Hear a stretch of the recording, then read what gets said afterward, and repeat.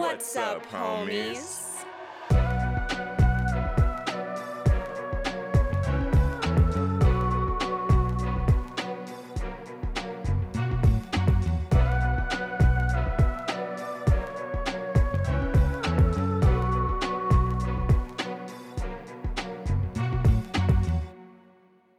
What's up, homies? I'm Erica. And I'm Roshane. And as always, thank you so much for hanging out with us today as we dive into another spooky TV show. Yes, sir. And this time it is my pick. And I was alluding to the fact that I was going to get Erica back for cheating on our system earlier this year. As she very conveniently had us do all of the Tales from the Hood movies in February. I told you, Erica, that I was going to get you back. You did. You did. You did. And you know what?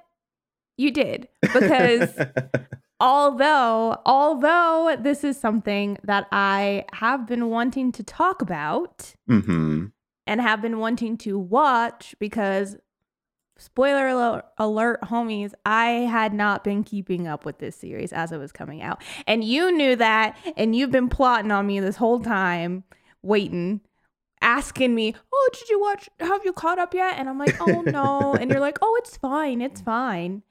And then the whole time you knew. Well, to be fair, I feel like it was around like episode 3 that I made the decision that this was going to be my choice when we got here.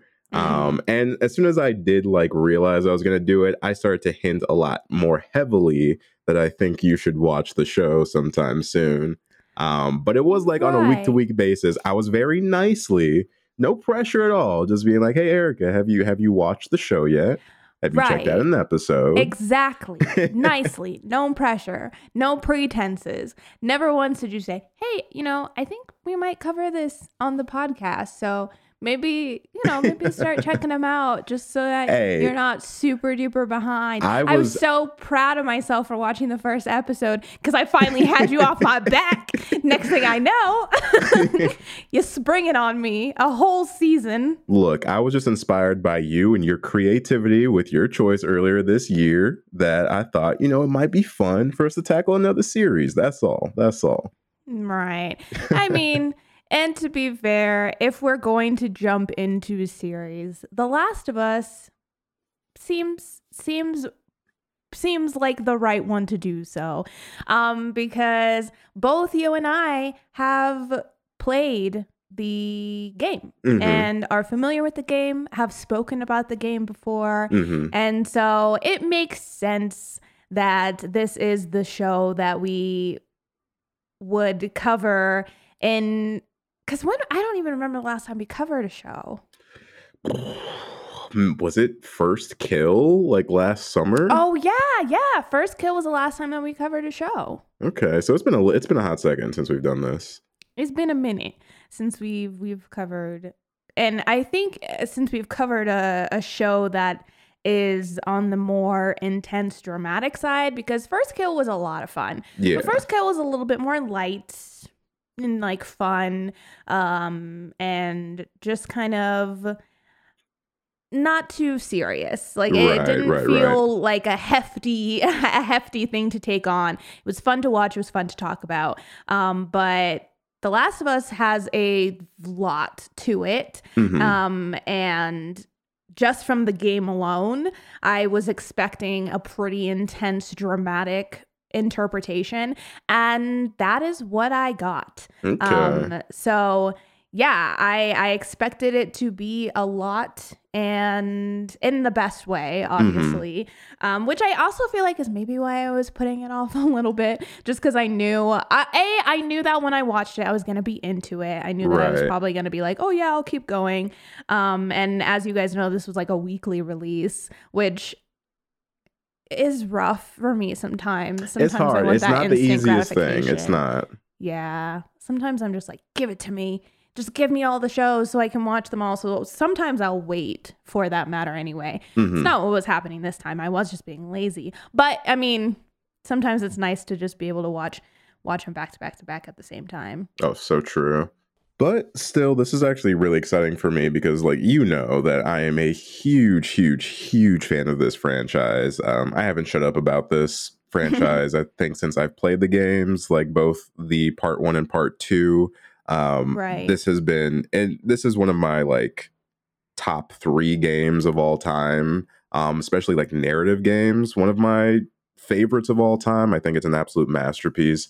And so when it was announced that it was coming to live action, I was nervous. I'll be honest. That was my initial reactions. Like, I'm nervous about this because this is something that's very near and dear to me. I really want them to do it right. And video game adaptions have not had the best track record as of late. So it's very scary coming into this. But seeing the reception that the show has had, getting to watch the show, getting to talk to a couple people about the show and seeing how people feel, I'm very happy of what we got. And I'm very excited to get to talk to you about it because although we're both fans of the franchise, you know how much I love the franchise. We haven't, I think, in like length really talked about it before. So right.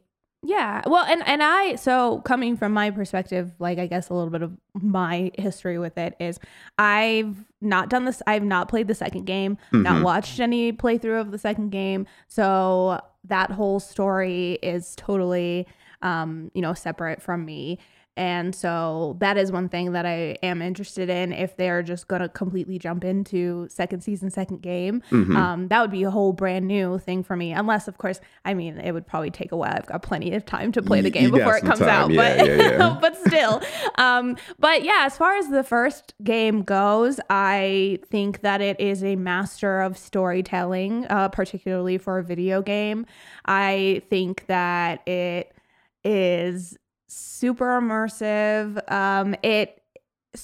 It's just right for me because if you guys know my style of playing games, I'm not always a fan of like the stealthy, you gotta hide and sneak up from behind, you gotta craft, you gotta like take out multiple enemies. It's not that I don't like them, I'm just not very good at them. So I didn't know if this would be a game that I was going to be into, but I really, really liked this game. I think that they did a good job of kind of touching everything just enough, but still being really accessible. Yeah. And so I loved that aspect of it, fell in love with the characters. And although I'm a huge fan of the game, I think when it comes to us, I'm maybe a little bit more of the casual fan. Like I don't think I'm as like into it or as knowledgeable about it as you are. So when this show got announced, I was really excited. I think I maybe had less hesitations about it just because I wasn't that much of like they better stick to the story. Like I really didn't. I all I cared about was that and I think I might have said this on stream. All that I cared about was that they kept the integrity of Ellie and Joel's relationship because I'm like, the adventures that happen along the way, that is what it is. But I was like, that's the heart of the story is all that really matters to me as long as they keep that. However, like you said, there have been a lot of video game adaptations that I think we've seen even more recently. Resident Evil, I'm looking at you, that kind of, just didn't hit the mark the way that you would expect them to. Yeah. So yeah, it's exciting that this particular video game adaptation was so successful in the way that they have portrayed the game and the characters and the narrative and everything. Like, I'm really pumped. I'm super excited to talk about it. And also, I think it was also exciting to, as someone who enjoys this franchise, to see people who maybe aren't gamers or didn't know anything about The Last of Us have this kind of week to week collective journey with each other of like finding out the story of Joel and Ellie and like what happens in this world.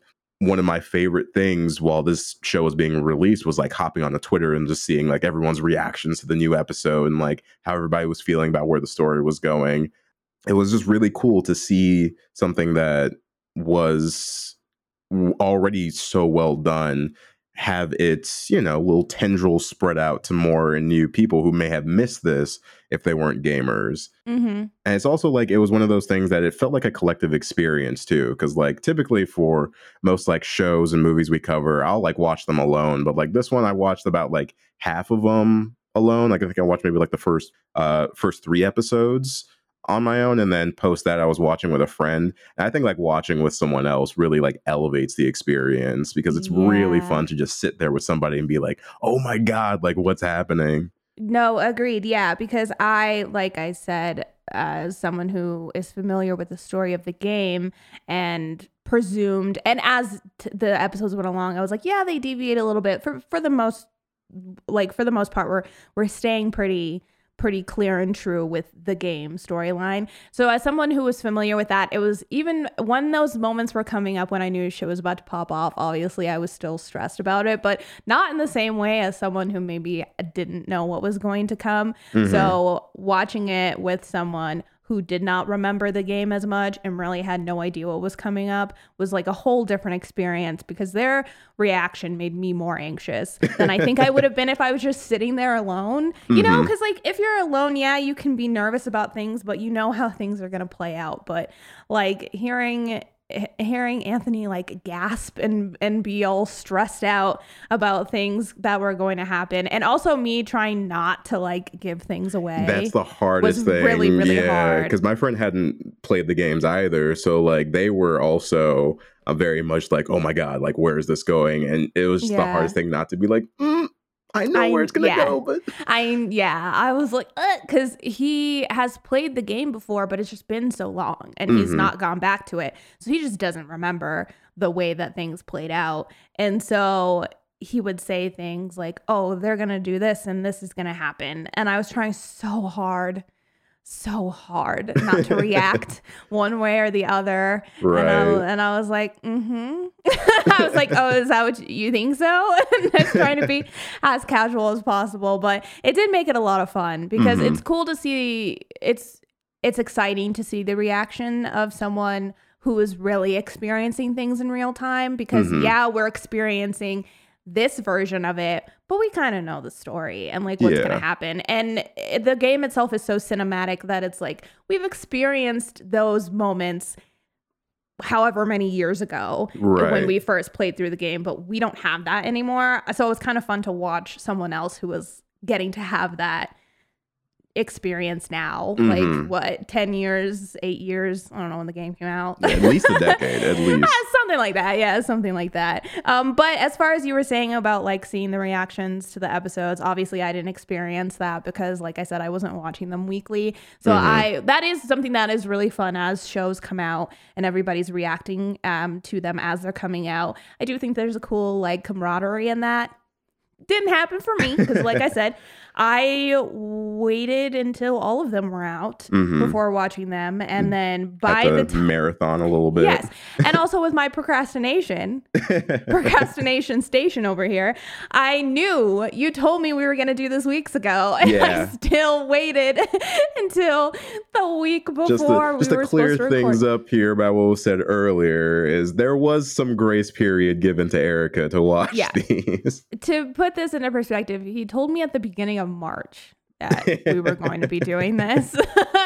That's time. Yeah. But no, that's what I mean. I had a whole month to be like, yeah. And I continued to put it off. So I had only watched the first episode, and then I binge watched 8 of the episodes. That's a big undertaking. Even with such a great show, that's a lot. It's a lot of TV.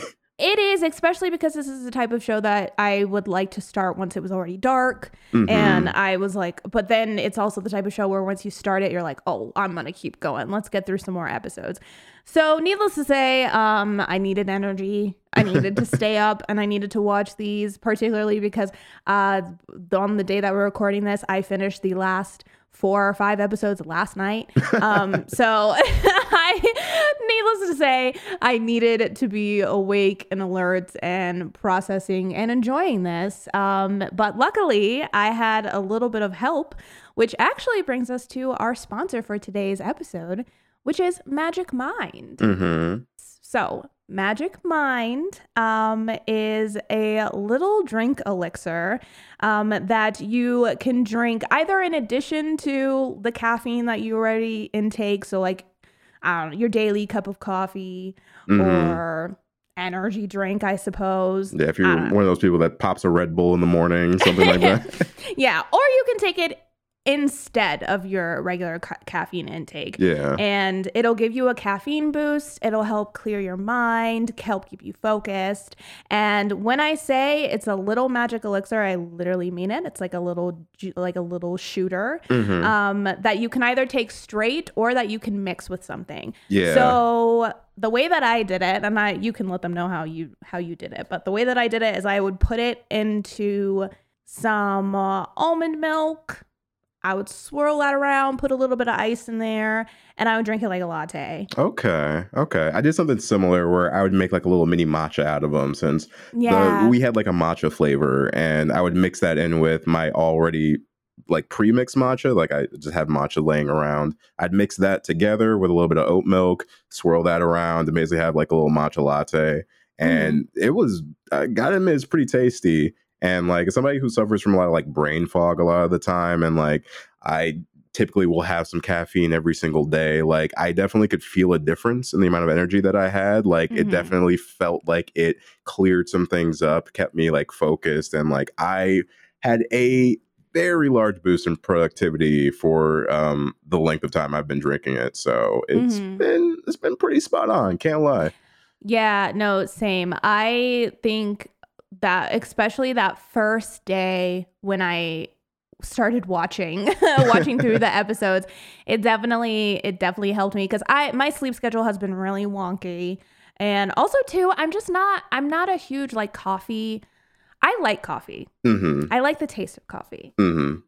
I can't drink coffee in the mornings. It makes my stomach grumble. Let's just say that. Like it's just not something that I can do and then go about my day, because it will be a little bit of a rough situation at times. So as much as I love coffee, it's not something that is easy for me to just say, oh, I'm going to have some coffee really quick in the morning and keep it moving. So being able to do this and at least know that I have something that I really love the taste of, because I love matcha. I love matcha lattes anyway. That's usually what I get if I go to a coffee place, unless I'm feeling feisty. But I love starting my days with a matcha latte. So having this, knowing that I was getting a caffeine boost from it, and I like the flavor, and I knew that my stomach would be okay, it was ideal. Like that's what I preferred. And so it has matcha in it.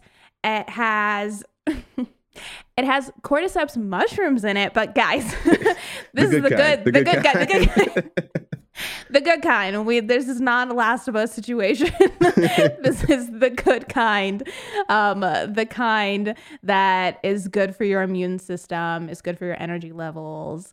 And I just felt, I don't know, I just really looked forward to starting my day like this. Like I said, it tasted good. It made me feel good. I'm excited to get more of it and keep it going on. It for anybody who's like wanting to cut back on a bunch of coffee, a bunch of energy drinks, I think this is a really great way to implement a healthier way of getting that boost. Agreed. Definitely. Cut back on that. Yeah. Yeah. If this sounds like something that you guys would be interested in, we highly recommend trying them out and just seeing how it feels. I mean, within three to 5 days, you'll definitely feel a difference. So if you guys would like to give them a try, we do have a code for you. So our code is, surprise, surprise, Homies of Horror, and that is all caps HOMIESOFHORROR. That will give you 20% off of your one-time purchase, or if you use that within the next 10 days, that will get you 56% off your subscription. Or you can go to our link. It is www.magicmind.co/homies of horror. We will also have this written down in the description below. So if that's easier for you guys to go down there and just copy and paste it, that'll be in the description for the episode. But yes, please, if that sounds like something that you would be interested in, we would love for you guys to go check them out and let us know what you think. Mm-hmm. But speaking of actually stress and anxiety, another thing that it was helpful for is reducing that, which you definitely need when you're watching this show. Oh my God, so true.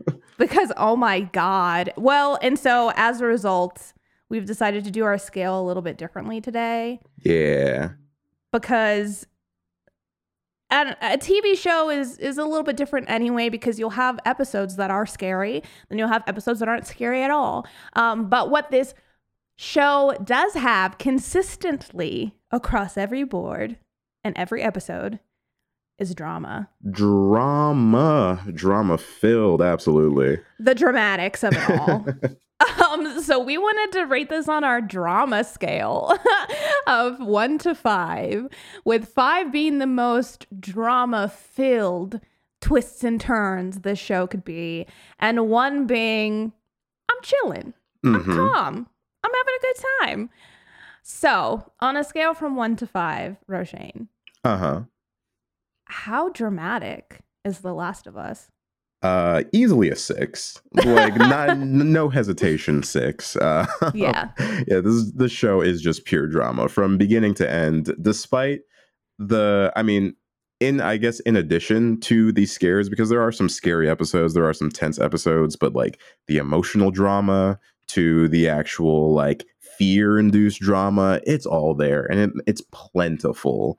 So just know, if you do decide to start this show, that you are going to be out on the edge of your seat. You will probably need a box of tissues, and you are probably going to shed a tear or two. And that's just kind of how it is. So I'm going to say a 6 out of 5. Yeah. Honestly, I would give this, I'd give this a 5, only because, and even speaking as someone who knows what's going to happen, I was stressed the fuck out. And like, I was upset. I was nervous. I felt like I was reliving all of the surprises and twists and turns all over again. And it's different seeing real life people, quote unquote, experiencing these situations rather than it being in a video game. I don't know. It just hit different. I feel like things that didn't make me as sad in the game made me sad in the show, but also at the same time, things that were already really fucking sad in the game were just as sad in the show. And so it was like sad on sad on sad. And yeah, my heart was fighting for its life. So yeah, I'm gonna give it a 5. Nice. But without further ado, I think it's time that we go ahead and jump into this series as a whole. So, homies, we are entering into spoiler territory, and you have been warned. But today we are talking about The Last of Us, brought to us by HBO, coming originally from Naughty Dog, from co-creators Neil Druckmann and Craig Mazin, starring Bella Ramsey as Ellie and Pedro Pascal as Joel. When the world is ravaged by a fungal infection, survival becomes the top priority for those who remain. But when fate brings together Joel, a grizzled smuggler who lost his daughter several years prior, and Ellie, a hardened youth born with an immunity to the infection, a glimmer of hope shines through the darkness. Now, Joel and Ellie must make a perilous journey to a medical rendezvous in hopes of finding a cure. But will they be ready for the horrors that await them along the way? Insert scary mushroom people, poorly timed puns, and the thin moral line between wrong and right here. Our series concludes with Joel and Ellie barely making it to their destination. But how much are they willing to sacrifice for the sake of the human race? Also, it's okay. I got you, baby girl. Roll credits.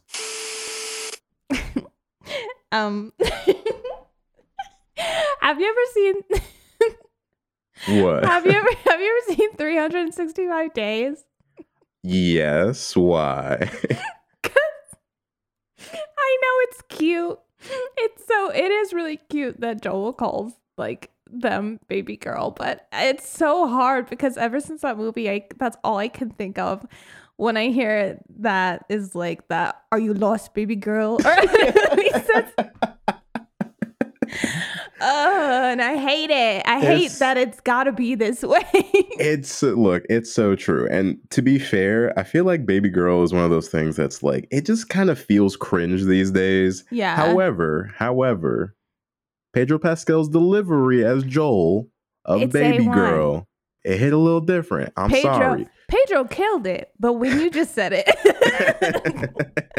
okay, that's fair. It lit my my ears. Pedro, I am not. I am sorry. It's because of the way that you like deliver it. It's like how it's like that drama that he has when he says it. Where he's like, "Are you lost, baby girl?" I don't know. But we're moving on from that. Also, homies, just a heads up, I did just want to make a little small caveat that Bella Ramsey is non-binary, however, has no pronoun preference. So just so you homies know, if we may switch between she and they when referring to the actor, but when we're talking about Ellie, we'll always use she pronouns because that is what Ellie, the character, identifies as. But I just wanted to give a heads up, just to let everyone know. Of course, out of respect. Yes. But, all right. I will say I did not take any notes while I was watching this because honestly, same. I was enthralled. And like watching it week to week, I also wasn't right. I didn't know necessarily when I started watching it that we'd be covering it at some point, so I wasn't taking notes. Yeah. However, since this was my pick, I will ask, I guess, in general, Erica, how did you feel about The Last of Us? Yes. Okay. So, first things first, I feel like when it first starts, I was both the really, really excited for the beginning, but also the least excited for the beginning. Okay. I've talked to you a little bit about my feelings for it, but mainly because I think the opening of The Last of Us is amazing.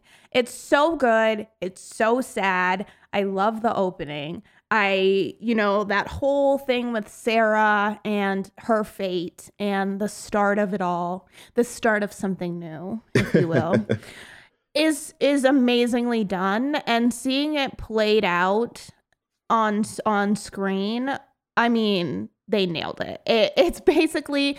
It plays out very similarly to the game. However, we do get more backstory on Sarah, which I was very, very excited for. I really liked seeing more of her as a character and getting to learn a little bit more about her personality and what her day-to-day was before everything popped off.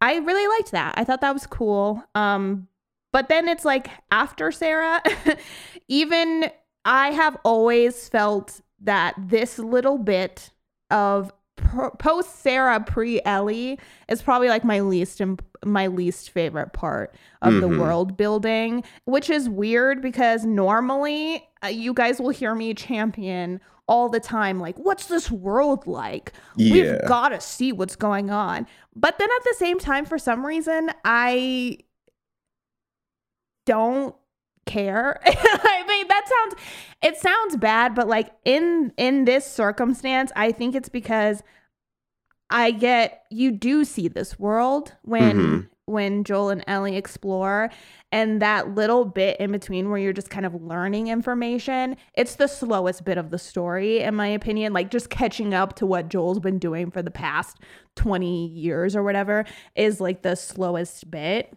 Yeah. But I will say they condense it really well in the show.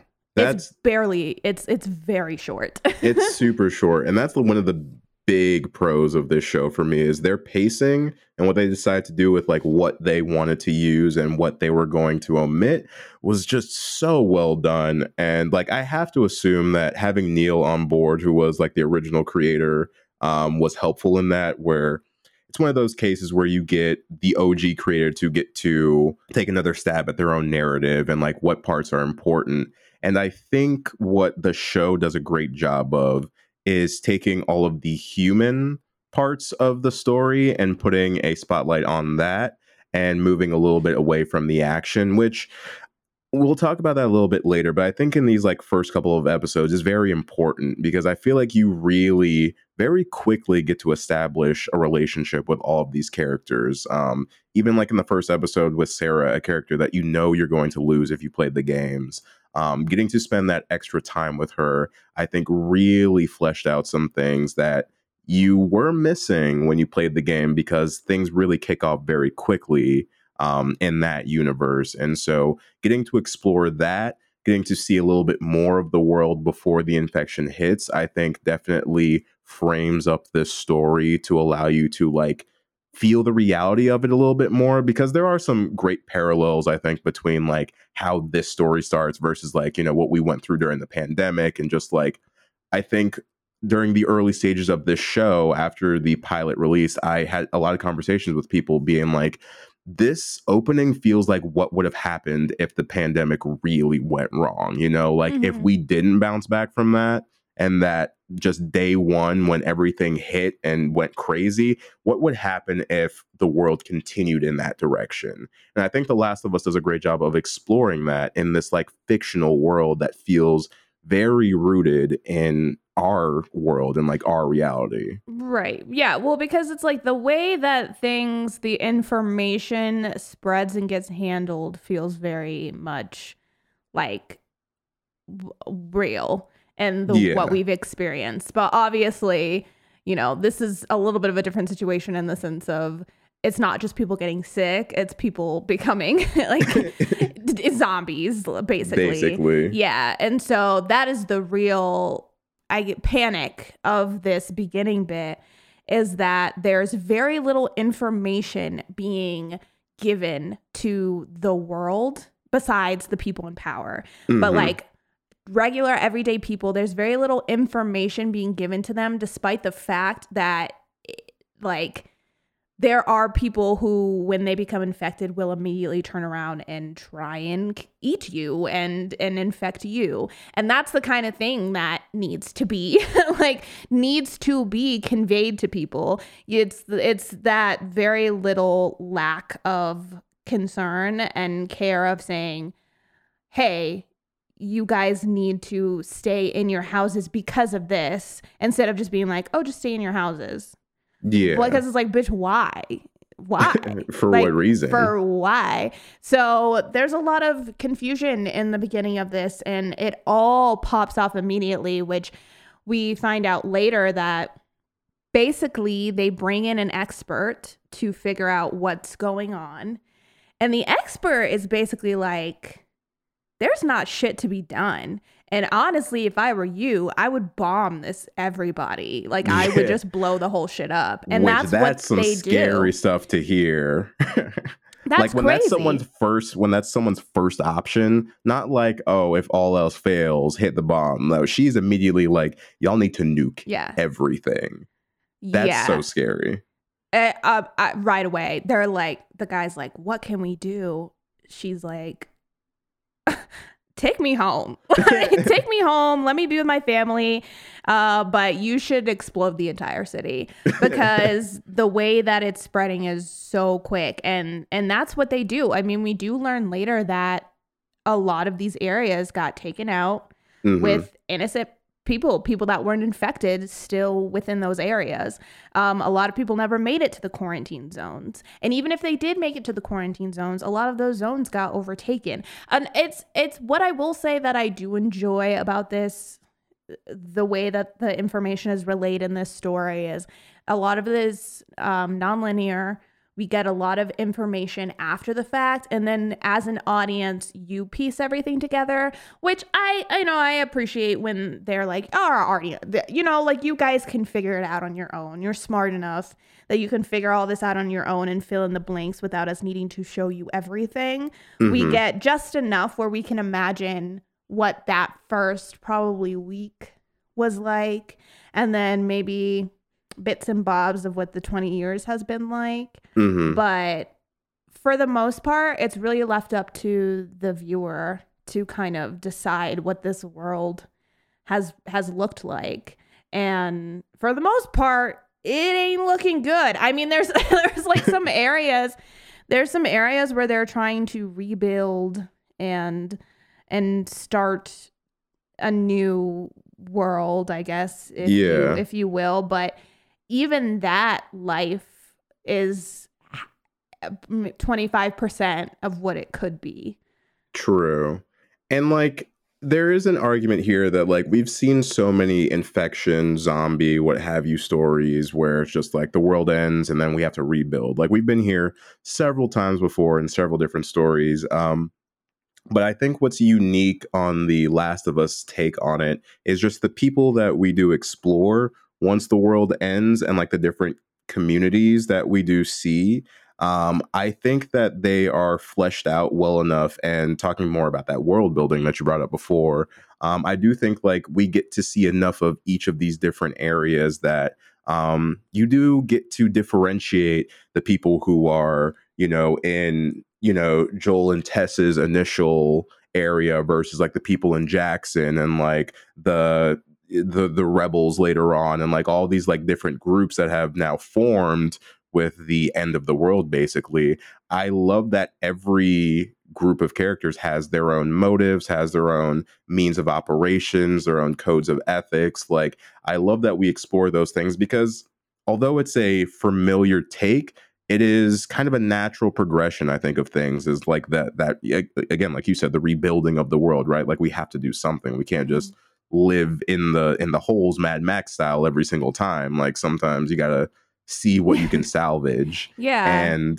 so I do like the fact that this story leaves space for these communities to have survived and to have found some means of moving forward despite how, tragic the events of, day zero were for a lot of people, and just how quickly things hit the fan too, which I'm somebody who, as many of you know, an infection zombie connoisseur. I love seeing the day one of things. Like that's like one of my favorite parts. And so seeing all of that chaos to then hit like kind of the almost not like peace, but kind of the quiet life post the initial outbreak, I think is a great transition, because it takes you from such a heightened emotional state, right, with Joel and like losing his daughter, to jumping forward to like, you have the imagery of Joel like holding his daughter as she's dying versus Joel very absentmindedly tossing a body into a pile to be burned, and just like, it's such a quick shift. But in that quick shift, you see so much of a change of character, so much of a change of just like his mental state. And I feel like the people that exist in this world now, you just assume everybody's a hard ass, right? Because like for you to have made it this many years in this world, you got to have at least a little bit of backbone. Right. But then, and you would think that, but then it's interesting to have such a long time jump where we didn't get to see the beginning, really. We saw the very beginning. We saw like the straight out the womb infection, but we don't get to see the like growing up. The growing up. Yeah, we jump ahead and this infection is like full blown. We're many, many, many years past that. And so we're in a position where there's so many different types of people, and you do expect everyone to be really just like Joel, like so equipped to survive this world, but they're really not, because you've had so much time for people to make new places and make new communities, and some of these people have had kids, and these kids are growing up in this world. True. And this is all that they know. And that's mixed with people who still remember how it used to be and still maybe hold on to that. And then also people who have totally given up on that. And you have these different sectors where you've had enough time where there are areas where they have built up places where that's probably the closest they're ever going to get to how it used to be. And the people that live there aren't all equipped to deal with what is outside the walls because they haven't had to in a long time. Maybe they fell in with people that were. It's like that. It's that thing of, we see a couple different characters like this throughout the series who manage to fall in with someone who is a Joel, but would they survive without their Joel? I mean, we get to see a little bit of that with Bill and Frank. Like, when you find what a that heartbreaking episode. We want to talk about drama. Yeah, we're going to get there. But yeah, you see a little bit of that with a couple different characters where you really realize that there are many different ways that people have kind of lived their lives in this situation. And everyone is still just doing the best that they can. I feel like you would assume that 20 years in the future, everyone would be equipped to deal with the situation. But even in a world that is post-apocalyptic, there's still so many different types of people who believe so many different types of things. I mean, that's the thing with this. And I mean, we've seen this with like COVID and everything. You see these moments where it can either really push people together or really pull people apart. And there are so many different people who react to these situations differently. I think one thing that The Last of Us does really well is like these morally gray characters where you see a lot of people where automatically we want to root for Joel, but at the end of the day, a lot of these people are just trying to survive. And if we were on the opposite side, Joel's the bad guy. Yeah. If we're one of those kids who's just out on a loot run because our community needs shit and we run into Joel and we've been told, hey, kill the first people you see, and then Joel kills us, like Joel is the bad guy now for us. And he's even framed up too as like, again, we talk about we don't see everything, right? Like even before we meet Joel, several times throughout the series, he hints at, especially when we catch up with his brother too, about the things that they had to do to survive over these years while they were trying to recreate some semblance of society, right? Like they've done some dark, terrible things that were both gray and just straight flat out wrong, but they did what they had to do to survive. And so it's so interesting to follow a character that is, you know, this is going to be our hero, you know, so to say, for this series, but like he's done some very not heroic things. And even throughout the series, we see him do some things that may feel justified in the moment based on how he feels, but we've also seen him go overboard just because, you know, he can. Yeah. And it's so compelling to watch gray characters. That's one of my favorite things, to watch characters where it's like, I know I'm rooting for you right now, but also like, should I be rooting for you? Like, is it the right thing to be rooting for you?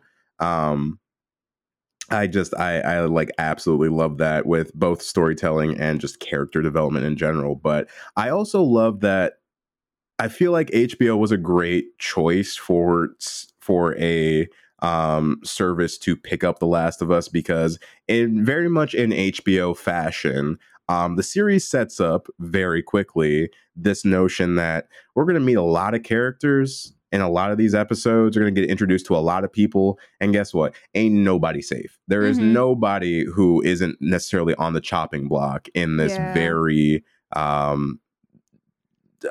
dangerous world that we're now living in.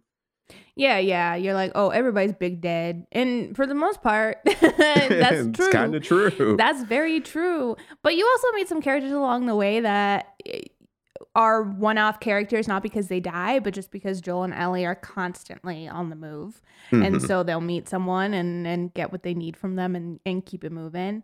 But yeah, there are also some characters in here that were maybe only alluded to or just kind of background in the game that really get fleshed out in the show. And or even that weren't in the main game, and we get for anyone who played the DLC, we get a whole episode devoted to that and Riley and Ellie's relationship. But I loved everybody. Like, I mean, I love me. Hold on. I didn't love everybody. Everybody was well played. Yes. Yeah. Everybody was very, very well done. Even if they were the shittiest of characters, everybody was very much well done. So, yeah, I'm like, let me clarify what I'm trying to say. There are some characters, especially later on, where like, y'all are less than savory. But like everybody had a motive, and I really love that. Like, even when you did not like a character, or like you knew like you were you were opposed to what the character was doing, I like that the story still gave them a reason for why they were doing things, and for the most part gave them compelling reasons for why they were doing things too. But yeah, the whole cast of characters, like everybody who appeared in the series did an absolutely phenomenal job. I loved how they handled the Joel and Tess relationship. I thought that was really fleshed out in the show. I liked it in the game, but I do think like getting to see two real people actually, you know, play these characters and go through that relationship, it made it even more clear kind of like what they had and like why they were together in the first place and whatnot. And it even makes it more tragic when we ultimately lose Tess, which, you know, we lose her both in the show, and then also Anna Warshaw, who did the original Tess, we lost her along the way during the show too, which kind of like double factored in with that as well. But it just felt like every time we lost someone, it hurt, you know, like it for whatever reason, for whatever the setup was, like there was always just so much pain attached to it every time you lost someone. Yeah. Can we talk about the fungi kiss? Oh yeah, that was nasty. I did not like that. That little mushroom kiss.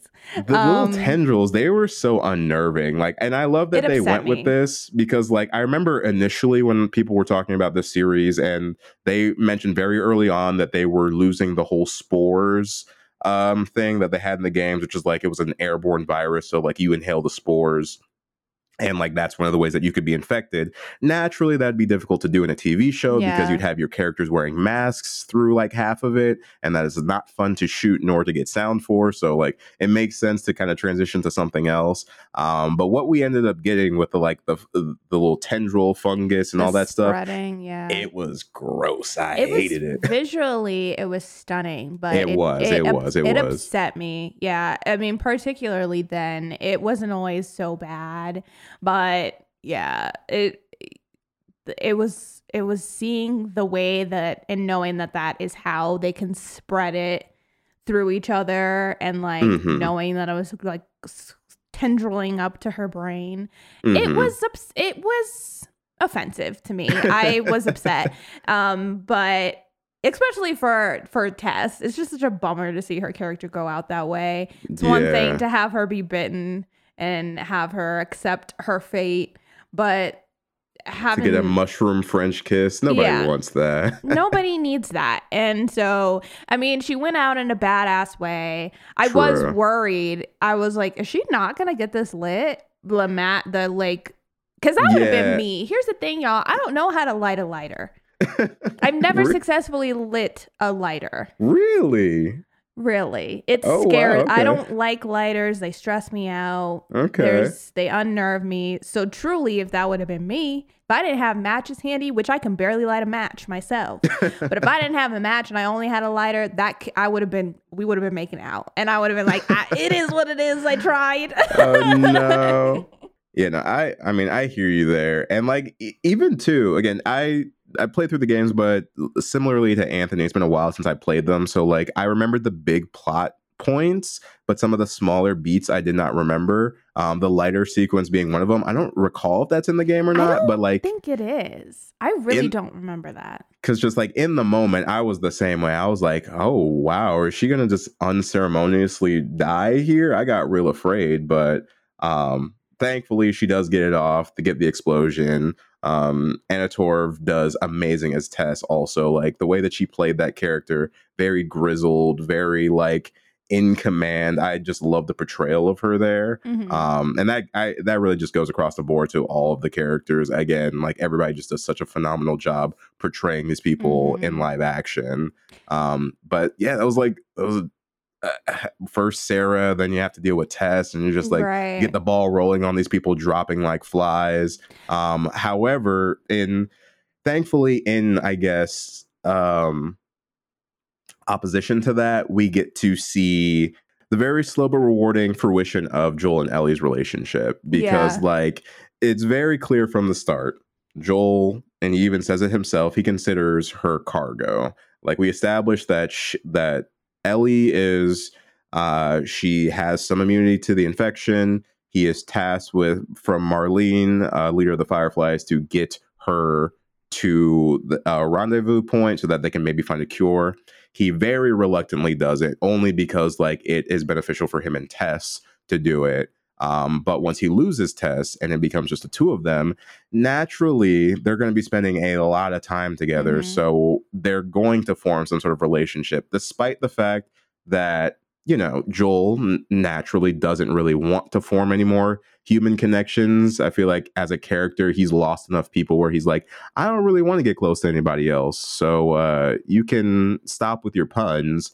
Whereas Ellie, on the other hand, has a little bit of a different mindset, because one, she is younger. She is one of those people that you talked about before who hasn't had to go through every single trial and tribulation of this new kind of world. Like, although she's lived a hard life, she's lived a lot of it like in, you know, safer areas, quote unquote. Well, and it's the only life she's ever known. And it's the only life she's ever known. Better. Yeah, she's never known. She never knew the before time, as, you know, you can kind of consider it. And so going on this journey with Joel, although it's scary and perilous, it's kind of a cool adventure for her too, because she can, you know, see this world that she has never had the opportunity of seeing ever. Yeah, I think especially for Joel too, it's like, you know, he keeps people at a distance anyway. He's still not he can be personable-esque enough. We see him interact with other people, but he really does have a very much like wall where it's we can only do for each other so much that benefits each other. Like, if you have something I need, that's great. But if not, why waste my time? Besides with Tess, who he has known for basically the whole kind of 20-year break. And even with Tess, though, it's still clear that Tess only did so much for Joel. Like, she filled a necessity for him and a hole for him, but not in the way that he needed, because by the end of it, we see that Ellie is really the only person who has successfully kind of broken Joel out of this basically sleepwalking phase that he's been in since Sarah died. So even Tess was the closest relationship he maybe has had besides Tommy, but she's still only kind of like a work relationship too. Yeah, it only did so much for Joel personally, and I feel like we can even see that. Obviously, Tess's death is very hard on him, but he immediately snaps into that. Okay, bye. Like, I have to leave you. It is what it is, which is completely different than how he reacts later when the possibility of leaving Ellie behind is put on the table. It's not even an option. There. And obviously there's nothing he could have done for Tess, but I just mean in the sense of there's no grand goodbye. There's no like hesitation. He's like, I gotta go, and he's like, gotta blast, and he's out of there. But he does mourn her though. That's what I mean. He definitely mourns, but that's what I mean. It's very clear that her death plays on him for the rest of the show. But even still, there's still he's still not ever willing to show that he still tucks those emotions deep inside. He's never outwardly able to express his feelings or the way that he feels about Tess in the same way that he openly starts to later on with Ellie. And I mean, and it doesn't help also too that Ellie is about the same age as Sarah and is and like Joel does not fuck with kids. He doesn't, it's like just not his thing anymore. It's just not something that he wants to deal with. And not only that, but because Sarah died before everything popped off, Joel has never had to be responsible for a child's safety in this world. And he couldn't protect Sarah. And even though he does obviously think of Ellie as a means to an end for a little bit, she's still a kid. And you can see that that is like a huge aspect in his mind of like, she's just a kid. And I'm taking care of a kid in this world. It's one thing if I die. It's one thing if another adult dies. I feel like the whole aspect of Ellie being a child to him and hitting a little bit too close to home is another thing that makes him want to push her away, but also kind of paralyzes him in a lot of ways where he is feeling a fear in this world that he's not had to ever feel because he never had to take care of Sarah in this world. And now he's basically given this person who signifies that for him. And we see that kind of fuck with him for a good amount of this series. I love when we get to the Tommy portion where he like admits to like how he's like feeling inadequate in like protecting Ellie in those situations where he's like, yeah, I froze up so many times that could have led to her death. And I'm like, I can't do this. And like listening to that character who we've seen beat people down, murder people, get through everything, who we think cannot be stopped, just be there and be like, bro, I can't do this. Like that was such a heavy weight to just drop. And it's like one of those things where it's like you watch a character for like 7-hour-long episodes go through all this stuff to finally be like, yeah, I was scared the whole time. Like, oof. The way that just hits you in the soul. And I thought he was going to have a heart attack. I was like, now hold on. Joel, are you okay? Because he was having basically like little anxiety attacks from the fear of everything that was happening was starting to kind of overtake him. But which naturally, like I feel like for the character who you see him so like Herculean, you're like, he's fine, but then he has like this weakness, and you're like, hey, how do you have this? But it's like it makes so much sense. Like see the world this man is living in.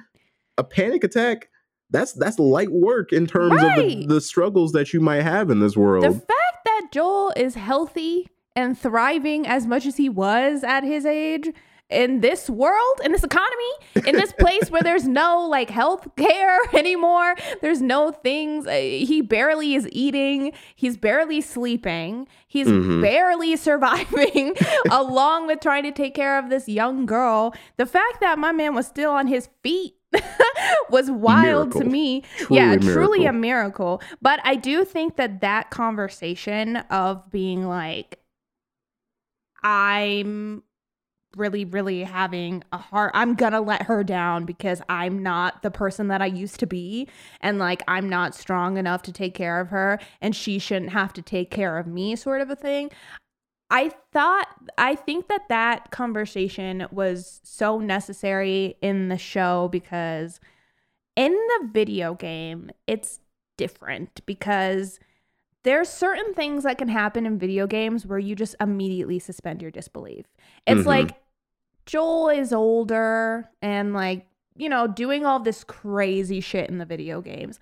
But it's a video game. You're like, yeah, he can jump that 20-foot gap and land perfectly on the edge. Sure, why his not? His knees are fine. Who gives a fuck? It's a video game. Like there's certain things that you're just immediately, you will never second guess.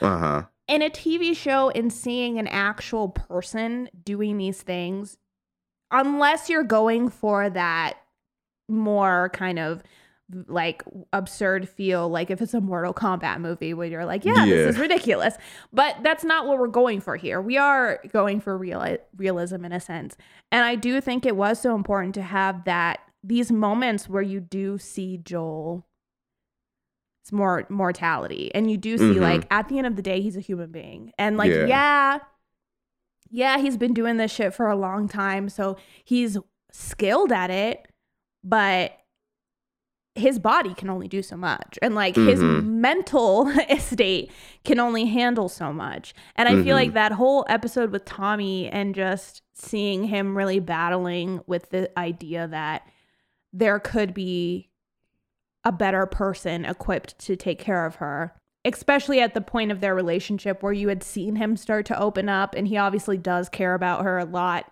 at this point.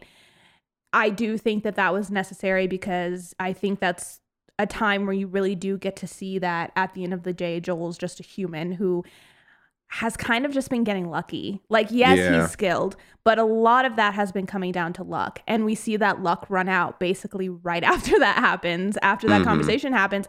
He does finally have that moment that he's been fearing is going to happen. He does get hurt. And so I do think that those little breakdowns of Joel's character were necessary for the realism that they're playing with. That's true. And something else with like the video game comparison too, because this goes into a point of, I guess, conversation that I've seen some people have, is like the nature of the show. And like I said earlier, the show is very human and relationship focused, whereas the game is an action adventure game. When you play through it, you do go through several sequences where, you know, you're battling off large hordes of infected, you're dealing with raiders, you're dealing with all these different things. The series itself kind of shies away from that, which for, I think, some people can be a con, because I think I've seen a lot of mention that the infected feel like they kind of played second fiddle to a lot of the things that were happening in the series, where it's like they weren't really that scary because we didn't get too much of them. And I think that that is honestly a fair argument to be made, is like, there is part of me that like did miss some of the really great action sequences that the game did provide. But I didn't miss them for long, because I felt like watching the human connections and watching people navigate people became compelling enough that I kind of let those things go.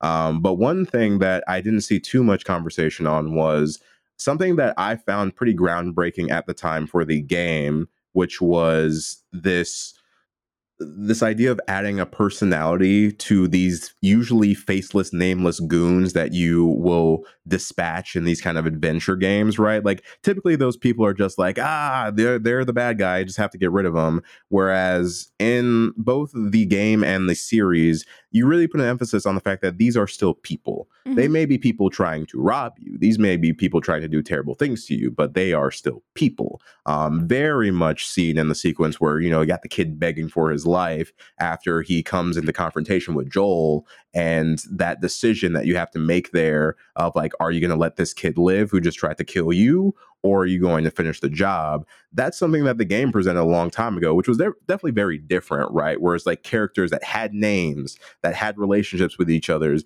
even though they were meant to just be dispatched by Joel at some point.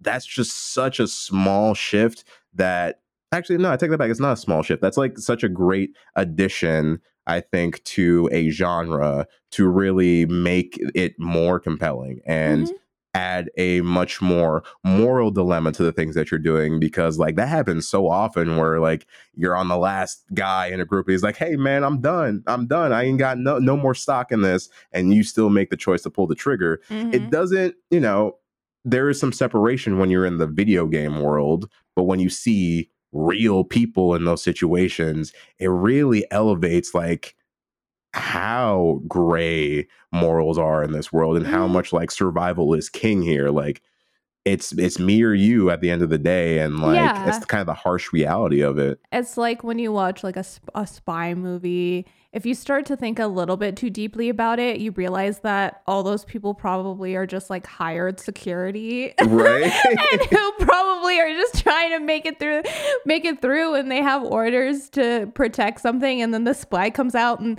like puts their thighs around their neck and snaps their neck. It's like, yo, Carl's daughter's birthday was in 2 weeks. Yeah. They were about to go to Cancun. Yeah, and you're like, damn. But you don't think about that at the time. But if you think too deeply about it, you're like, now my man's just trying to provide for his kids' college fund and getting snapped in half.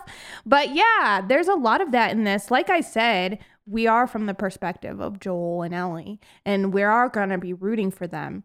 But at the end of the day, we know that there's a bigger reason to all this. We know that they have a very important goal, a very important mission. But from the outside perspective, there are two people trying to provide for two people. And a lot of these people are like, hey, I've got a whole fucking group. And if it's you two standing in my way of that, yeah, I'm going to take out you guys, just like you'd take me out if I was standing in the way of what you wanted. Mm-hmm. And so, yeah, you do have these people. And like I said, you've had these people who grow up in these groups, and that is what is important to them.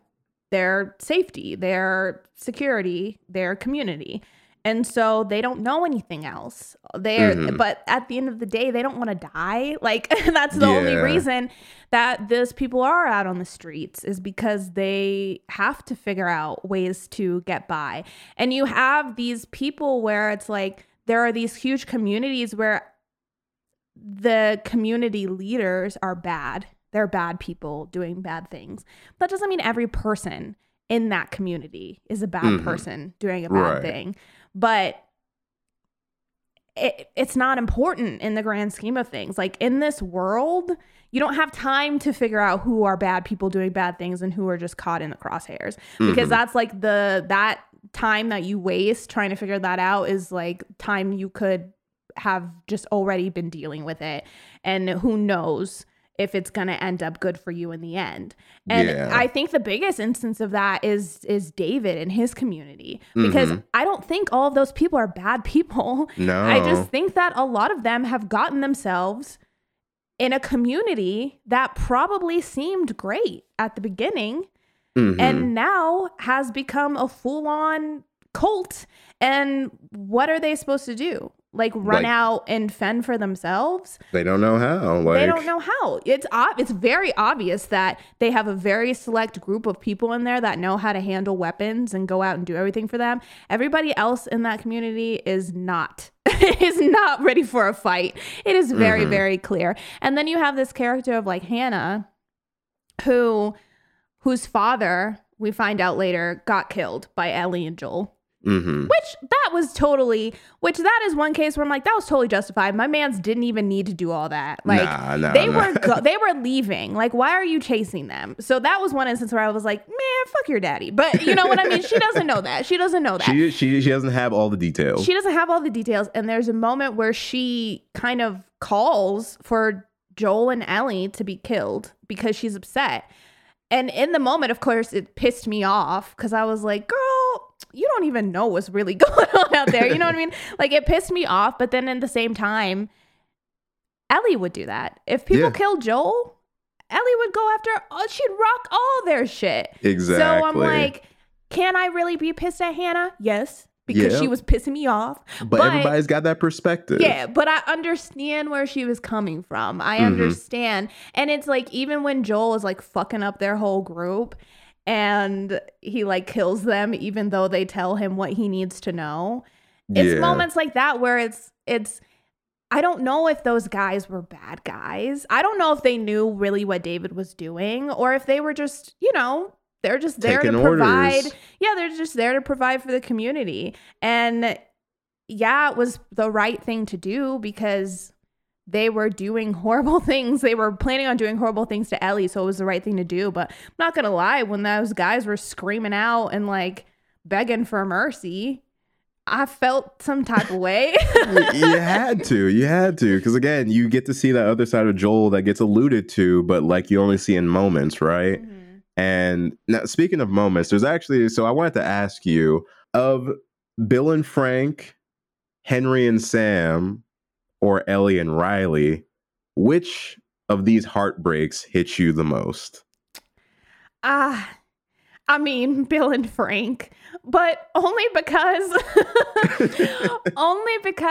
that is not something we've seen. That wasn't in the game. I was prepared for everybody else. I mean, Bill and Frank's whole relationship is not in the game. Like, we don't get to see them living together and growing old together and making this whole decision. And I think what's so sad about Bill and Frank to me is that it was natural circumstances that just kind of like tore their love stories short. They had that shit locked up. They were living the life.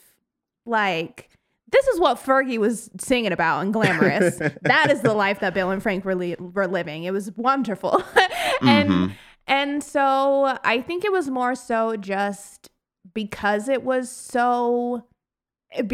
I just wanted more for them. And it was just unfortunate that at the end of the day, yeah, you can live in this world and be taken out in this horrible way. But also just to know that because you live in this world, things that could be prevented aren't going to be prevented because there are no resources anymore.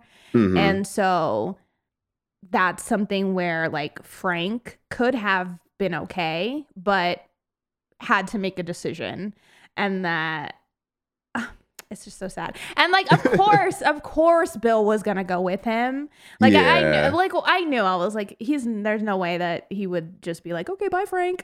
But it's still really sad because I really, really enjoyed watching them like fall in love and come together, because I think that is one example that I'm talking about where you have these two people who before would have been polar opposites, probably never would have been in the same circles, never would have found each other, but because of the circumstances came together and bettered each other. And I just think that's nice to see, because you don't always see that played out. Like, you don't always see these completely opposite people come together. Yeah, but you also don't see that kind of story in these kind of stories either, which I thought that was what blew my mind about that episode. Was just like, again, we've seen the apocalypse story so many times, but I cannot remember the last time I saw people live peacefully during the apocalypse and watch that play out. Like that, I didn't realize how much that would affect me to see people not even have to deal with any infected or zombies and still at the end, you know, want to weep for these characters, because like you're just so used to people, you know, dying by unfortunate mishaps during like supply runs, or like getting overrun, or like dealing with some bad people taking them out. Like, you don't watch people make the decision to, you know, go out on their own terms. And so like that was rough. Like I was a bit of a mess after that episode. But I will say, Henry and Sam, once we got to the conclusion of that one, that was the one episode where I genuinely cried. And I'm not really a crier, but that episode, the tears flowed. And like I attribute a lot of that to the performance of Lamar Johnson and Kevion Woodard for just playing Henry and Sam really, really well, and like really establishing that connection. I just feel like that whole plot line was really well done. I also think like Henry in the games, if I recall correctly, was older, and I think or Sam, you mean? Like the little kid? No, Henry, like the guardian of Sam. I think he was like an older guy in the games. I feel like Sam was older too. I feel like I remember him being older. Yeah, I feel like they aged them down a little bit. Yeah, I do think they got aged down, but I think that was of great, like one of those great choices that they made, because I think making them younger made that hit way harder. Because that moment when he has to take out Sam to save Ellie and he's just like in shock, I lost it. I truly lost it. My soul vanished from my body, split into several pieces, and then scattered to the winds. I was a mess. It's a huge bummer. And they also made, so Sam also being deaf was a new addition to the TV show, because he is not in the game. But I actually think that worked really well, because I feel like it almost made it more where Henry and Sam were really in this bubble together. And I don't know, it made it feel like they were very much kind of, they had their own way of communicating, and they really felt more connected, I think, as a result, where you can understand why Henry really felt like he was Sam's only kind of lifeline in this world, and why it wasn't like, oh, someone else can take care of him, blah, blah, blah, blah. Like, I feel like you really understood why they were so like, we're a team, we're a unit, this is what we're doing. I also really just liked them as people. I really thought that I liked their interactions with like Joel and Ellie. I think the part that made me the saddest was Sam's conversation with Ellie in the bedroom, where they were talking about what they're afraid of, and he asked her if she would like stay awake with him and stuff. And I also think that their arc in the story, although it really only lasts that episode, is so important overall, I think, to Ellie's decisions, because I think that's the first time where I think she really gets heavily impacted by something that happens. She still has a pretty sunny disposition even post that, but I think that's the first time where you really see something take a heavy toll on her. And also too, I think that's a time where she really accepts this fact of like, I am important and I can make a better life, because you can tell that she wanted so desperately for her blood to like help Sam, and then it didn't. But I think it's more just the idea that it could really, I feel like, kind of pushes her forward and makes her more motivated to really go through with the plan that they've been doing. Yeah. And also too, this is another example. I think Henry and Sam are another great example of a morally gray decision of a person doing what's best for them, but potentially, I mean, this whole series is very much the question of like, would you sacrifice one for the benefit of many? Where it's like, is it more important to you to protect this one person, even if that could mean hurting a lot of people? And I think Henry and Sam are an example of that, where Henry did some bad things and hurt people, but he did it for Sam. Yeah. And it was one of those things where it's just like, once you get that reveal, because like once the Kathleen plot line's introduced, like I was like, Kathleen, bye. Like I was not about her shit for the entirety of things until the reveal. And then even after the reveal, of course, still had to feel for Henry and Sam, right? Because you understand the circumstances why. But then like, again, you get the gray of like, you did give up her fucking brother, who was a beacon for an entire group of people. Like, you were in the wrong. I get why you did it, but you were in the wrong. Right. And so like everything, starts to click, and it's just like the writing and the character development is just so good to like make these characters that you don't like, but you can still support their decisions, or like you understand why they do the things that they do. Except David, because fuck David. David's the worst. Nobody likes David. Right. I'm like, bitch, you're dumb. But I will say Kathleen ended up looking hella stupid, because I'm like, now who's the idiot? She did all that, and for what? Yeah. And for what? Because when they were getting attacked, I was like, if you would have just minded your business and stayed at your base, none of this shit would have even happened. True. I think the thing about it is I got it. Like, I understood why Kathleen was on her little war path, but it pissed me off when she was like, yeah, my brother told me that I should forgive him. So then what are you still doing? So why are you doing this? So then why are you embarrassing yourself and all of these people by still following this? So that was when I was like, girl, you're dead to me. But anyway, but I will say I loved Kathleen as a character, because you don't get to see characters like that in charge. Like, more soft spoken. They don't use intimidation as much as they use just kind of like manipulation. Yeah. And I don't know. It was just, that's not the type of person that I feel like you normally get to see in these leadership roles, especially in shows and movies like this.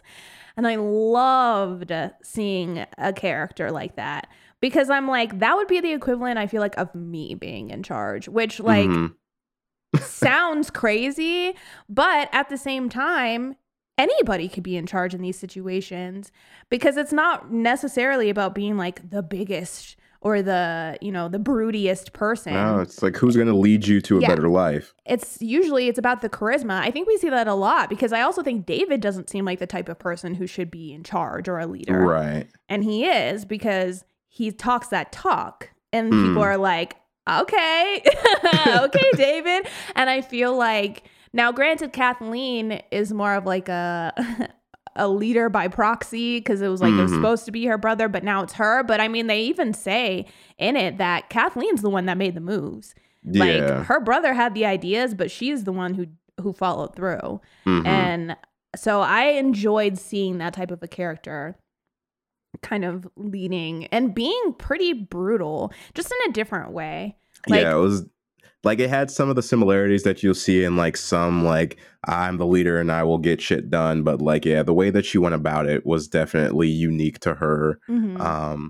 But not to leave them out though, I do think like I'm really glad that they incorporated the DLC into the series in some way, because I do think the Ellie Riley situation is important to Ellie's growth, because one, shout out again to Bella Ramsey, because they murdered this role throughout the series, and I think Ellie's growth as a character is one of those things that, depending on how you play the games or watch the series, can get kind of lost. But it's like you watch a character go from like, yeah, she's got her wits about her, and you know she's a strong-minded individual, to the different traumas that she has to deal with, but then just immediately has to kick it back into gear and keep moving, and just like the effect that has on her over time, it's pretty nuts. Like when you think from when you meet Ellie to the last episode, the sheer amount of things that young child has had to go through,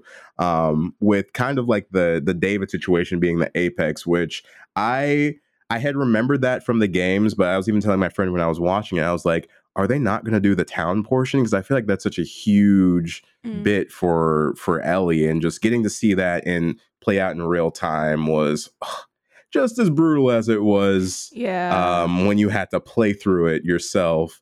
Yeah. Also, I feel like some of the stuff that David says, I feel like they heavily they imply much more in the show that he is about to assault Ellie than they do in the game. Yeah.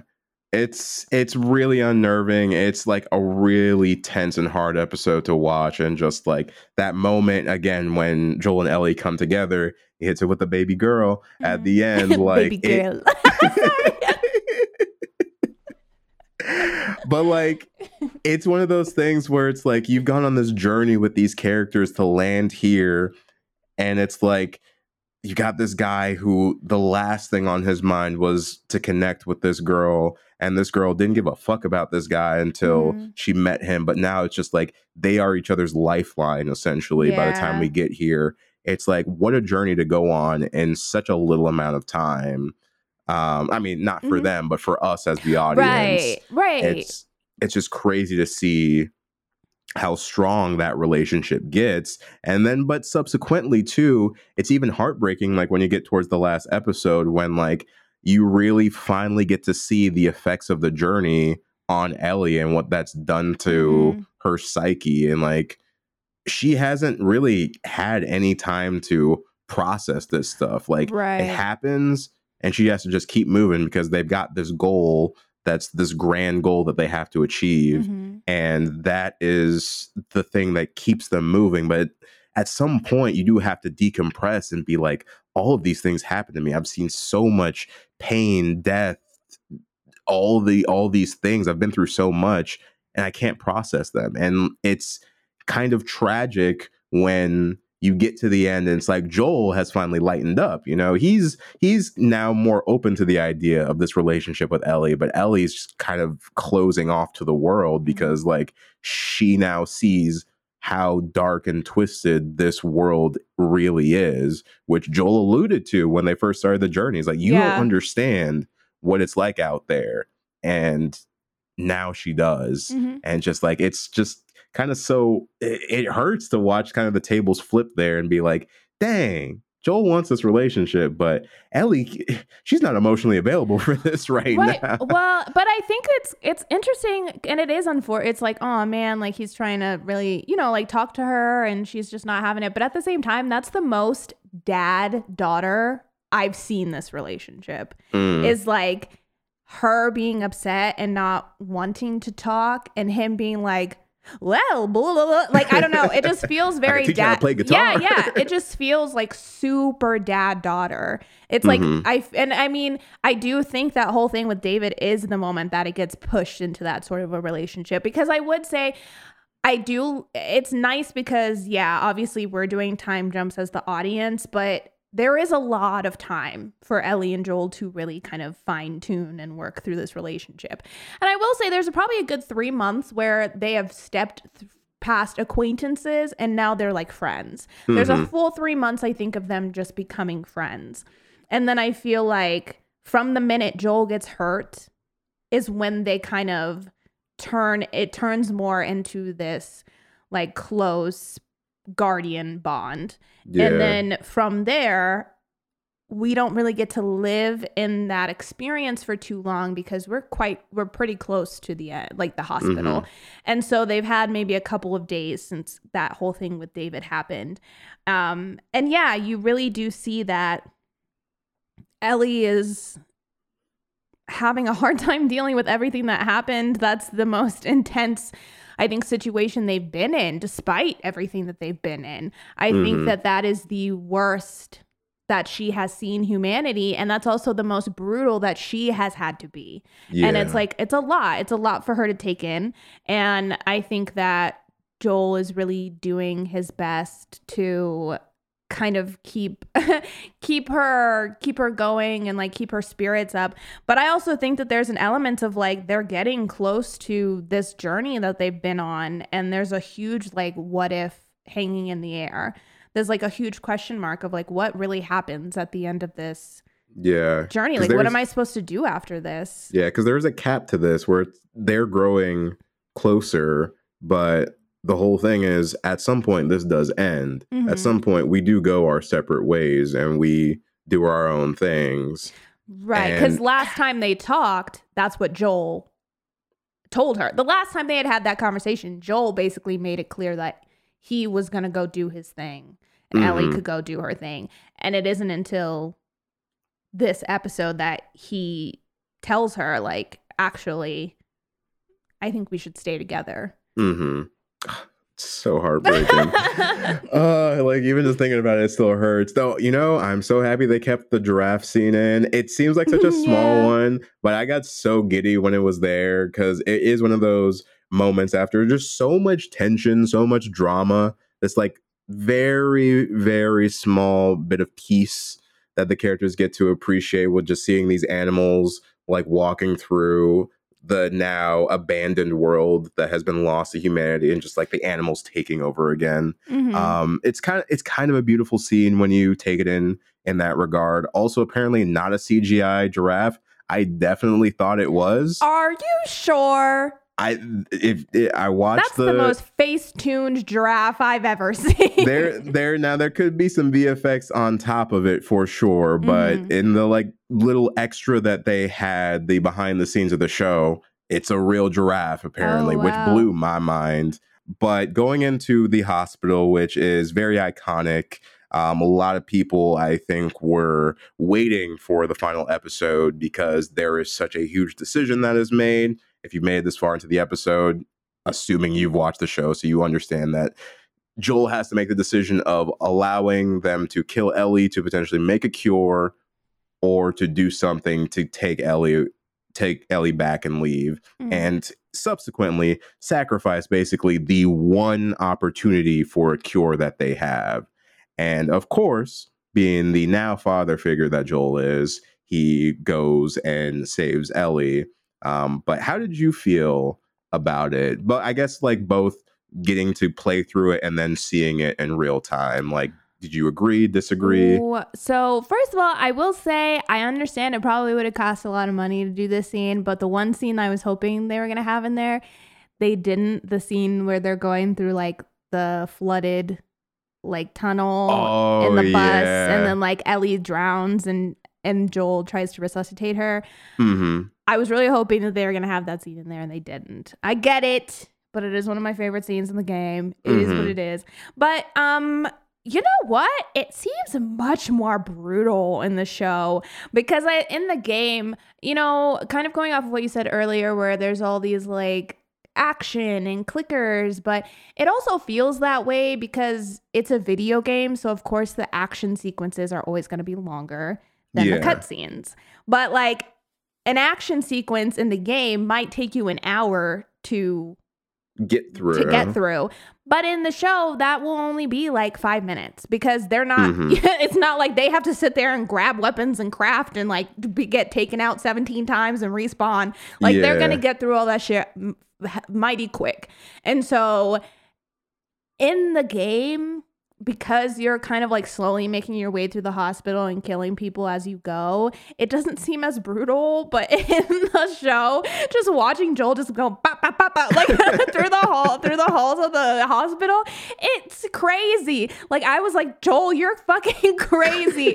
The way that he was killing all those people, and you see people who, like we said, are scared. Like they don't want to die. They're just they're working for Firefly because they want to have a better world, what have you.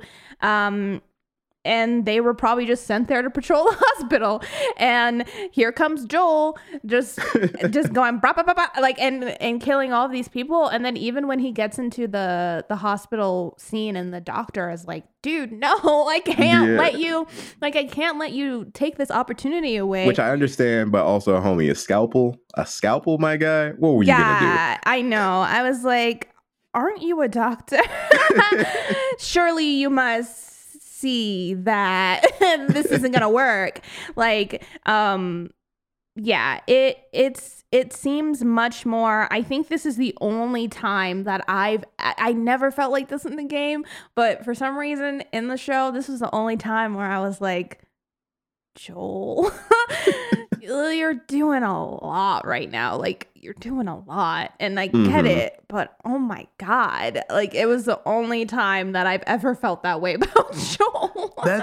And I think a part of that could be too, talking about the game comparison, is at least in the game, there is some semblance of like a back and forth where it's like you're going through the hospital. They know you're coming. So it's like you're battling through the people to make it to the operation room. Where in this rendition, it's more just Joel makes a decision. They don't realize Joel's made the decision. So by the time they realize, they're already dead because Joel is plowing through these people light work style. Yeah. And he is moving quick too. Not even breaking a sweat. So it's like in that way, it just feels more like a massacre as opposed to a battle. Yeah. And so that's hard because it's like, again, of course you want Ellie to live. You want them to be together. You want some semblance of a happy ending, but you're also watching this man destroy humanity's quote unquote last chance at finding a cure. And that's kind of bad. Like that's pretty damn bad. It's wild to think. And now granted, to give him a little bit of a slack, it's the possibility of finding a cure. And I feel like it's that feeling of being like, if you do all this shit and it doesn't work, what was the point? Like, what was even the point of all this? And so, and the thing that's crazy about it is Marlene, who is played by the same voice actor. Love that. I also love all of the cameos that happen because I feel like a majority of the main cast of the game make cameos throughout the series. Yeah, definitely. Ashley Johnson births herself. Which, incredible. Great. Love that. It's so interesting though, like, because hearing her talk, you're like, oh, that's Ellie. It's crazy. It sounds wild. Like when she's running through the woods and she's like, I'm like, Like Ellie? Ellieception. Yeah, but it's cool. But yeah, it's you can understand Joel's feelings because he just had this conversation where he's basically like, the only thing that is like making me want to live again is you, which is heavy. He doesn't say it in quite those words, but he alludes to the fact like, hey, yo, you're like everything to me right now. So it is what it is. And I mean, now granted, it's not like Ellie definitely feels the same way. Like at this point in time, Joel is like her father figure. She's never had parents, and I feel like it's very clear that she feels that way about Joel. So it's not like one-sided by any means, but we do find out that Joel is he really is open now, and she's kind of the only reason that he is. And so you understand why. And you also find out that after what happened to Sarah, like, he tried to take his own life and it didn't work. And it seems like, I think it would be fair to say that if he were to leave Ellie behind, I don't think that Joel would really even try anymore. Yeah. I think he would give up again. And so, like, for Joel as a character and as a human being, like, he needs Ellie. He needs her to be alive, and he needs to be with her. But the thing that's crazy about it is Marlene thought the best plan was to keep that shit a secret until now. Like, never even tell Ellie, and then spring that shit on Joel and think that he's just gonna waltz right out of there. And the thing that's crazy about it is I do feel like if she had given Ellie the choice, I do think Ellie still would have done it. Like, I think Ellie would have done it. Ellie I think 100%. So too. And I feel like she knows that. And I feel like Joel knows that, which is why he, like, you can tell that he feels bad about it, because you know that he knows that if it was up to Ellie, she would have chosen to go through with it. But I also feel like if they had given Ellie the decision and Ellie had told Joel that that was her decision, I think he would have respected it. I'd like to think that he would. Yeah, that's all. I would like to think that he would. I think he would, because I think at this point in time, even with, like, the whole Tommy situation and him being like, you should have a choice, I think at this point in time he respects Ellie and, like, the decisions that she makes. And I think that if they had a goodbye and, like, she told him, like, hey, this is all I want. Like, this is all I want in my life. This would make me happy, blah, blah, blah, blah. I think he would have fought it, but I think he would have been like, at the end of the day, this is Ellie's decision. It's Ellie's choice. Yeah, but, like, to not even give him a goodbye, bro. Like, come on. They could have at least done that, but maybe too. It's very lightly devil's advocating, but Marlene doesn't know. She doesn't know the journey they've been on. She knows how long it's taken, and she is honestly surprised that they even made it there in the first place. But, like, if you compare where they were to, like, where they are now, like, again, she was cargo to Joel when they first started. So I can't necessarily blame Marlene for maybe assuming that some semblance of that is still there. But even she sympathized with the fact that, like, hey, I love this girl as much as you do, but I understand what's better for the greater good, world. You know? Yeah.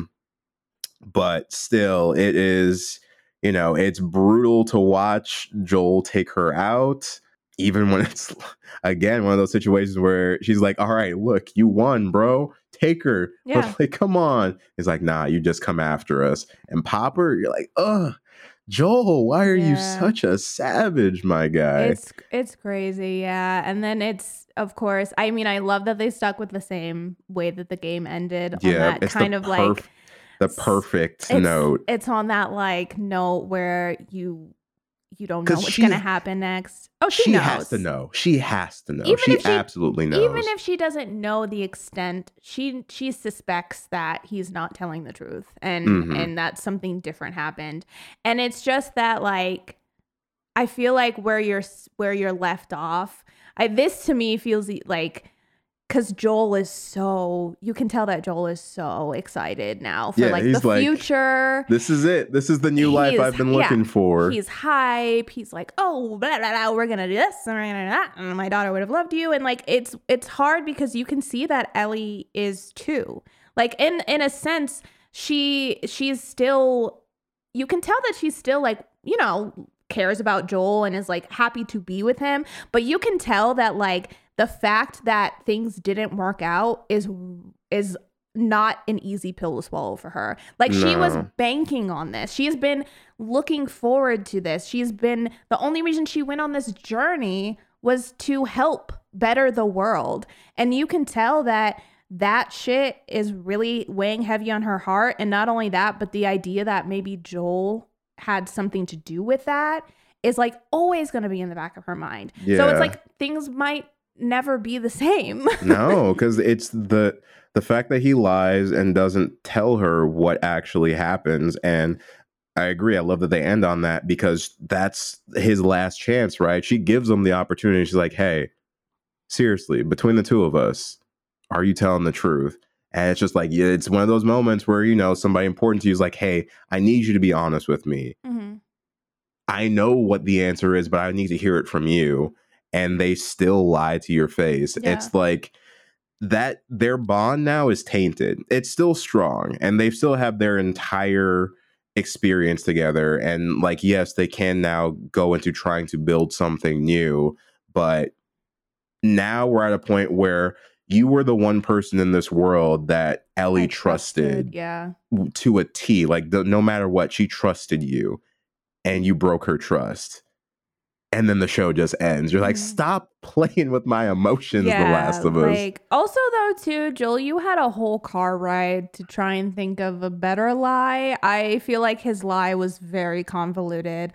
Like, why did you even need to say all that? You didn't have to say that there are other people like her. You could have just been like, hey, they ran some tests and like the tests were coming back inconclusive. And while they were doing that, there was a raid and they basically told me to preserve you, like to get you out. Yeah. And that's what I did. And like we got attacked by raiders. Yeah, and just lie and be like, maybe we'll try and find more flyers. You know what? We'll try and see where we can go from here, but I have to wait and hear from them. Like we'll see if they said they'd find us. Yeah. Put it out of your hands. It's in the Fireflies' hands now. They said they'd find us. Like, why are you adding in all this extra razzle dazzle? Just make up some basic ass bullshit and keep it moving.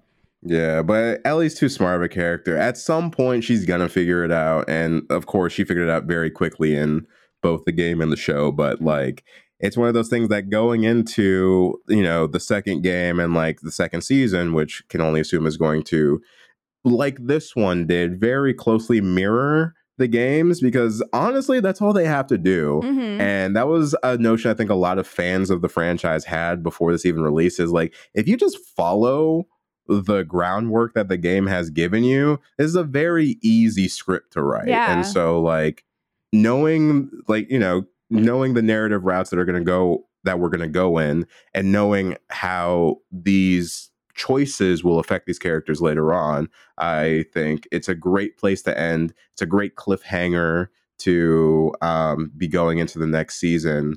And it's just, I'm very happy that it was so successful, so that we can have the second season, because me personally, I love both games equally, but I think I had my heartstrings pulled even more in the second game. Yeah. So I'm very excited to see those things come in the future. Mm-hmm. But still, I'm happy that this was a success so that we even got that second season, because they're canceling shows left and right these days. So you gotta really come out strong to get that season 2. Oh, for sure. I think the best thing about the show is you gotta know when to hold them, know when to fold them. And I feel like they did for this one. They knew what parts could be fleshed out more that would fit. And they knew what parts where it was like, let's just fucking copy what happened in the game. The sequence is perfect. We don't need to touch it. Let's just do it exactly as is. And they did, and it worked. Like, if there's shit that's there and it's already good, why mess with it? And if there's stuff that's there that you're like, ooh, there's maybe something here, like Bill and Frank, there's something here we could really work with, then do it. And like, if it works, then great. And it does. It works really well. The pacing of the show is really good. And I feel like they hit all of the points that I would have expected them to hit and that I would have wanted them to hit. And yeah, if they keep going down that path, like I said, I haven't played the second one, but they go down that path for the second one, then great. We'll have another fantastic season. But my last 2 little things that I wanted to mention is Bella Ramsey has the cutest giggle. Like every single time that Ellie laughs in this show, I was like, oh my God. And then 2, I never even thought about this for some reason until this show, but like menstruating during the apocalypse would be pissing me off. Would piss me off. And yeah, it was something that they kind of touch on with Ellie in this show. Yeah, that care package. Smart. Which I'm like, yes, dude, I didn't even think about that. But a Diva Cup would be the way to go in the fucking apocalypse, because you would run out of, you would need to use something reusable. You'd run out of like sanitary items like so fast. It would be insane. So yeah, to all my menstruating homies out there, I don't know if you guys ever thought about that, but I didn't, and now I'm upset. So but all right, I think we have for the most part covered everything that we can in this set amount of time. Of course, is a lengthy series. There's a lot to talk about, but I feel like we hit all the main points. The last one being, what are we gonna rate The Last of Us out of? We could rate it out of mushroom makeouts. I was literally just about to say that. Mushroom makeouts. We could rate it out of baby girls.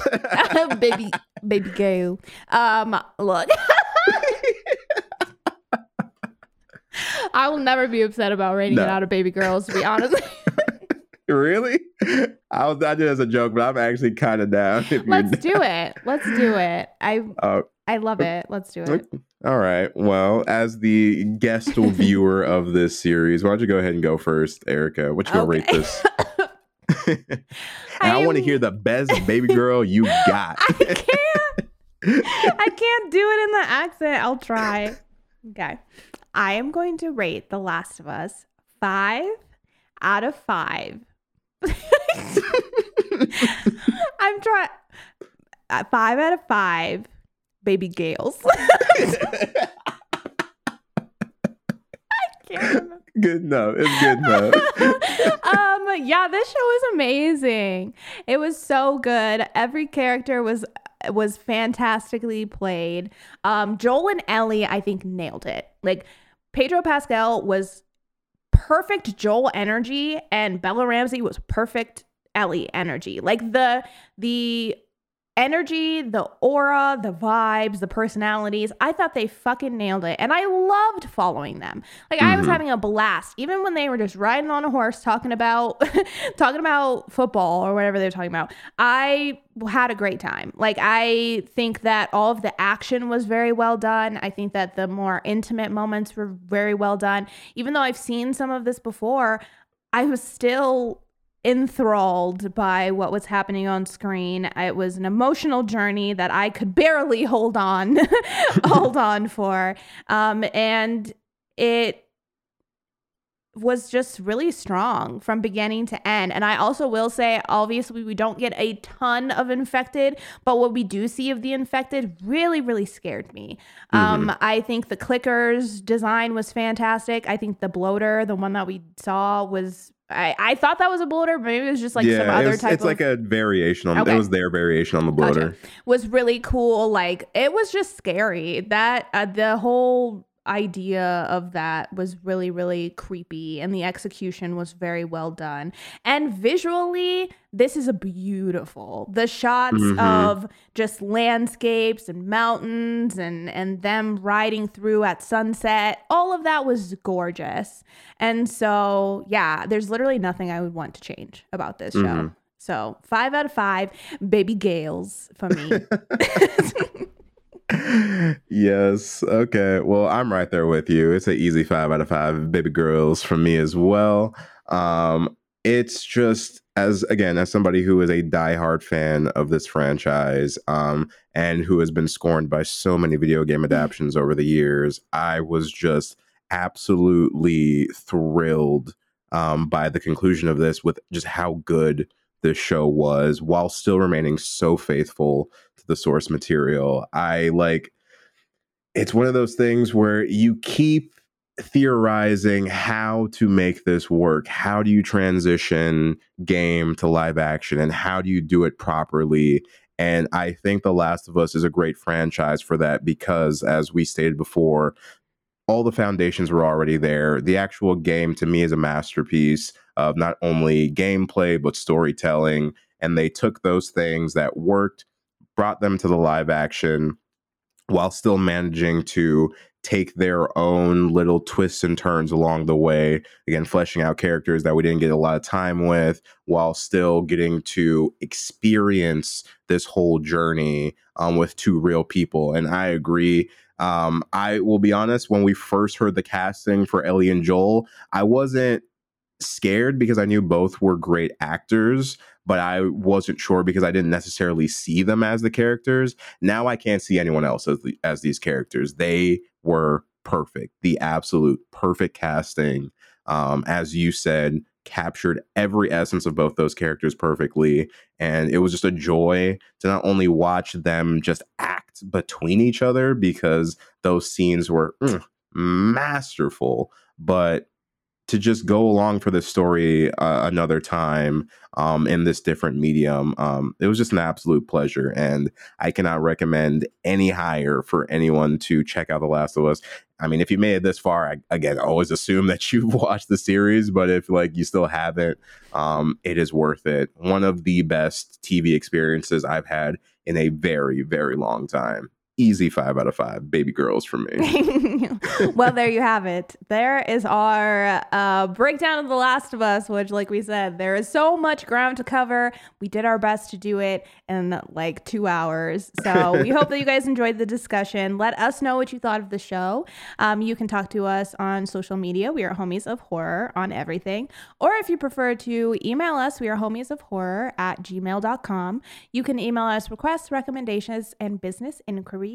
Or if you'd like to go into our Discord and chit chat with us a little bit more in depth, the link for that is in our social media bio. Our Discord is where we hang out with our homies all throughout the week discussing horror, but other topics as well. So if you would like to do so, please come through. And if you're listening to this when it comes out, that means that it's Monday. That means we are streaming on Twitch tonight and probably still talking about The Last of Us because, like we said, there's only so much we could cover. If you guys would like to come through and say hello and watch us play some spooky games, the link for that is also in our social media bios. And last but not least, if you are so inclined, we would very much appreciate it if you would leave us a rating or a review. You can do both on Apple Podcasts. The more ratings and reviews we get, the better. Recommends our show to more listeners. And we just like to hear what you guys are thinking of the show. So if you have not done that yet, we'd love for you to. Or over on Spotify, you could just leave us a little spicy rating. You can do so by clicking the stars underneath our names.